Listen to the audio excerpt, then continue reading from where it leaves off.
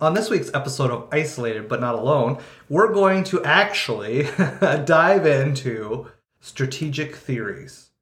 I know last week we were supposed to be beginning the strategic theories, and then I got really excited about some news that had went viral, and I ended up sharing that instead. But today we're going to jump back into the strategic theories.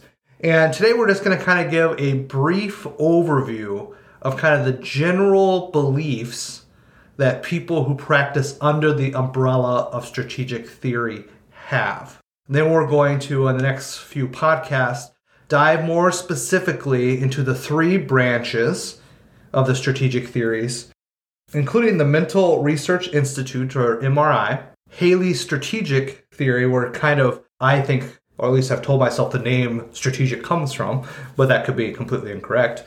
And as I'm not a historian of some of these systems, and Milan's systemic, which I have personally always found to be very interesting. So stay tuned.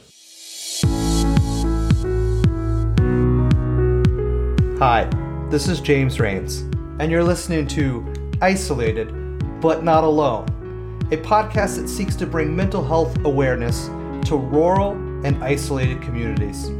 I just wanted to take this time to let you know that this and other content produced by James Rains is not therapy and is not intended to be therapy or to replace therapy. Nothing in this podcast indicates or creates a therapeutic relationship. Please consult with your therapist or seek one in your area if you are experiencing any type of mental health symptoms. Nothing in this podcast should be construed as specific life advice, and it is simply for the purpose of education. Welcome back to Isolated But Not Alone. Today we're going to be talking about an overview of the strategic theories. And we're going to start by discussing some of the main components of the theory, some of the main individuals involved in the theory overall. And then in the next couple of podcast episodes, we're going to dive into the three specific branches or ideologies under the umbrella of strategic theory, which is MRI, which we'll discuss a little bit more in depth, Haley strategic, and Milan systemic, which I have always found to be very interesting. Kind of the big idea or the main theme of all the strategic theories is what they call homeostasis. It's this belief that families are doing the best they can, but for some reason, they get stuck. By maintaining a homeostasis in this kind of holding pattern or self-protective mode or safety mode. I always think of it in your computers back when you had MS-DOS, well, probably later than that. But when you had computers and you would get that like error message that like you had to start in safety mode, right?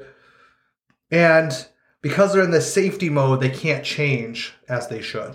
And they also believe that families are resistant to therapists and their efforts to change them. And so I know on previous podcasts, I kind of talked about my own personal philosophy and methodology, where I discuss everything that I'm doing. I'm very open and clear about exactly what I am doing in the therapy session, what techniques I'm utilizing, what interventions I'm attempting. And I do a lot of psychoeducation or teaching on those things. But that comes from a different school of thought. And I know I've shared when discussing that eventually I'm going to share a school of thought that is very different from that, where they do not share because they feel that if they share information about what they are doing in the therapy session, it will actually inform the client's resistance. And these are those therapies. This is the theory that holds to that. So they hide what they are thinking and doing to change the family.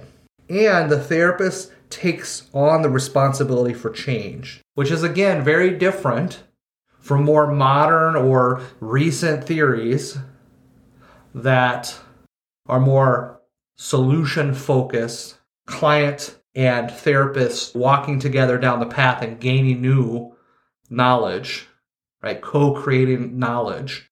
This is very different from that. The therapist takes responsibility for change, and the therapist is hiding or not revealing to the client what they are doing in the therapy session. And this leads to some pretty interesting interventions that might seem odd when you hear about them, knowing that the client is not aware of what is happening in the therapy session, at least what the therapist is doing. And that's why I've always found these theories to be very interesting, because they seem almost opposed to how I myself practice. So the MRI Institute, which we're going to talk a little bit about later, focuses on communication double binds. And we're going to talk in a bit about what communication double binds are and why they are important to this particular theory under the umbrella of strategic theories. And Jay Haley, in his strategic, focuses on problems as metaphors, and Milan systemic therapists look for the family's inflexibility in moving through the developmental stages. And something that's an overall importance as well as homeostasis in this umbrella is communications theory. I know we've talked on a previous podcast about Virginia Satir and her kind of understanding of language and communication. And that comes from this MRI, because she at one point was a part of it. And that experience, at least to my understanding, helped inform her beliefs about the importance of communication. And they held that there are 7 fundamental rules of communication. And so first, all behavior is communicated at some level. So no matter what the behavior is, whether it's spoken or not, there is communication at some level. Also, they believe that communication has a report and a command level. And I know I always got these two things confused, whether I was being quizzed on them in school or for the national examination. It's just, for some reason, I just always got these two mixed up. But all communication has a report and a command.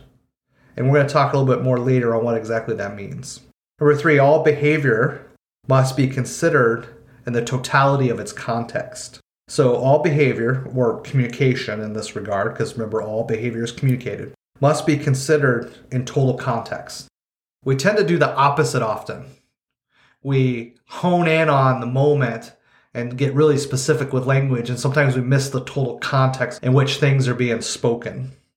And I can think of many examples of where I've done this, where I've taken something out of context, to use a very popular colloquialism. I've taken something out of context, and that's kind of where some of this comes into play. Something else they believe is all systems maintain homeostasis by specific rules which balance each other. And this is also important as we get into the more practicality of some of these types of therapy, to see this played out, that they believe that all systems maintain homeostasis by rules. And that's going to be very important as we go on. Another thing they believed was relationships are either symmetrical or equal or complementary, meaning they are opposite or unequal. They believe that each observer interprets their own reality from behavior. And that's something that's really in depth. Literally spend a year's worth of podcasts going through each one of these. And right now I'm just trying to get them out for you to think about. And we're going to kind of touch on them as we get further in. But we're not going to go into depth just because we would never have enough time. When I start discussing the Mental Research Institute and kind of what they try to take on, what their lofty goal, and I think that's an understatement, of what they were attempting to do, is so profound and so massive that the stuff that came from it itself is also profound and massive. So we're just not going to have the time to go through all of it. And kind of another thing they believed, which is number 7, is problems are maintained by communication and feedback loops that cause the family to get stuck in patterns that are dysfunctional, harmful, unhealthy. People use lots of terms to describe them. And they're going to talk a lot about first and second order change. And second order change is the thing they're most interested in. And it basically represents a shift in thinking and a shift in the rules within a system. It's kind of like changing trajectory and plotting a new course for behavior and then the feedback. And this gets really technical.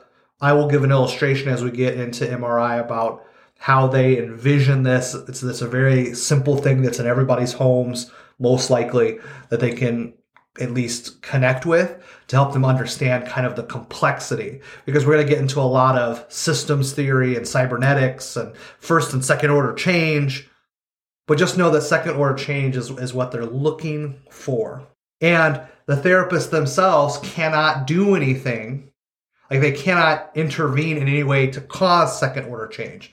All they can do is cause first order change, which then has the potential to cause second order change. And we're going to get into all that. We're just really kind of going over an overview right now. And I know this is very technical because the next two theories, strategic and structural, they have a lot of depth. They have a lot of writings about them. They have a lot of studies. There's just a lot of information. They're very informed systems of thought. So that's kind of the generics and overview of some just of the main pieces of the strategic theories that are very similar across each one of the three. So now we're going to move on to talking about some of the key players in these theories. Gregory Bateson was one of the key proponents of these theories. And he kind of started out with the Mental Research Institute. And he was an anthropologist, like a social scientist, a linguist. He has like an entire big long list of things that he did. He was also a cyberneticist.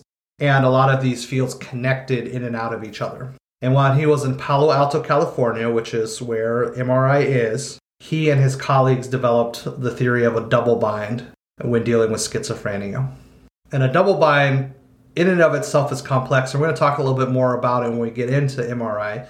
And so kind of what they saw a double bind was a dilemma in communication in which an individual or a group received two or more conflicting messages. And especially within families, this could be emotionally distressing because it created a situation in which a successful response to one message resulted in the failed response to the other, and vice versa. And such a person responding would automatically be perceived as wrong no matter how they responded. Kind of like a no-win situation. And then the double bind prevented the person from either resolving the underlying dilemma or opting out of the situation. So they could not remove themselves either. So they had to make a choice. No matter which choice they made, they were going to be seen as wrong. And they believed that this was one of the origins of schizophrenia and post-traumatic stress disorder. And so Gregory Bateson, Don D. Jackson, John Weakland, Jay Haley, Virginia Satir, there's a lot of names that were involved in MRI. And their goals were lofty. And I've actually heard several different origin stories as to what they were seeking to do.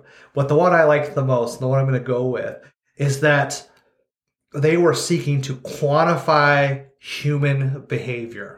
Pretty lofty. If you've lived in a family, if you've interacted with people whatsoever, quantifying all human behavior, that's legit, right? I don't know what to say about that. It's awesome. Congratulations. I mean, that's, some people wanted to go to the moon. Some people wanted to leave our galaxy. They wanted to quantify all human behavior. I don't think they did it, unfortunately. I think it was just too complex. But their work provided profound information in many different fields. And they kind of helped set a trend that would kind of go out and have impact on all the therapists that are currently being trained in the United States currently. So if you are a therapist, if you are a counselor, and you are training in the United States of America to be licensed to provide therapy or counseling services, you are going to be impacted by their work. It's going to be part of how you practice. It's going to inform how you practice, at the very least. And so that's kind of what they sought out to do. And yet all this other information came from that. And it was interesting because it's interesting because I was reading an article about how it was the place in like the 60s where anybody who wanted to be on the cutting edge of psychotherapy went there. And it was a place of experimentation, a place of innovation. And, some of the big names were Virginia Satir, but there was also others. Salvador Minuchin, and we're going to talk about him when we move on to the next set of theories. Irvin Yalom, who is known as the father of group psychotherapy. Chloe Madanes. So just a ton of huge names. They would actually go on oftentimes to work in their own particular fields of therapy and bring in some of what they learned from there. And so there's going to be a lot of good information in these theories that we're going to talk about. But I'm going to kind of stop for there just because that's already been a lot of information. And as we move in, these are going to be some of the theories that are going to have a lot of information. So I hope you enjoy the content that you're hearing. I know some of these have been a little bit more intense, but I ask that you bear with and continue to listen because there's a lot of interesting things that can come from it, especially as we start to dive into double binds, first and second order change, paradoxes, homeostasis, circular questioning, neutral stances. There's just so much information that we're going to get to that will definitely both entertain, educate, and provide understanding of how a lot of therapists and counselors have been informed, especially if they're doing marriage and family therapy, how they have been informed to see clients, to see the world, to see therapy. So remember, you might be isolated, but you're not alone.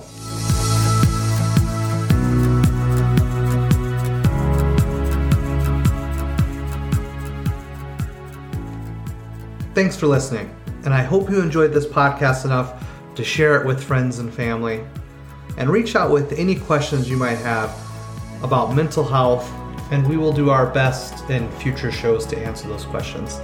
And remember, it might feel like you're isolated, and maybe you are, but you're not alone.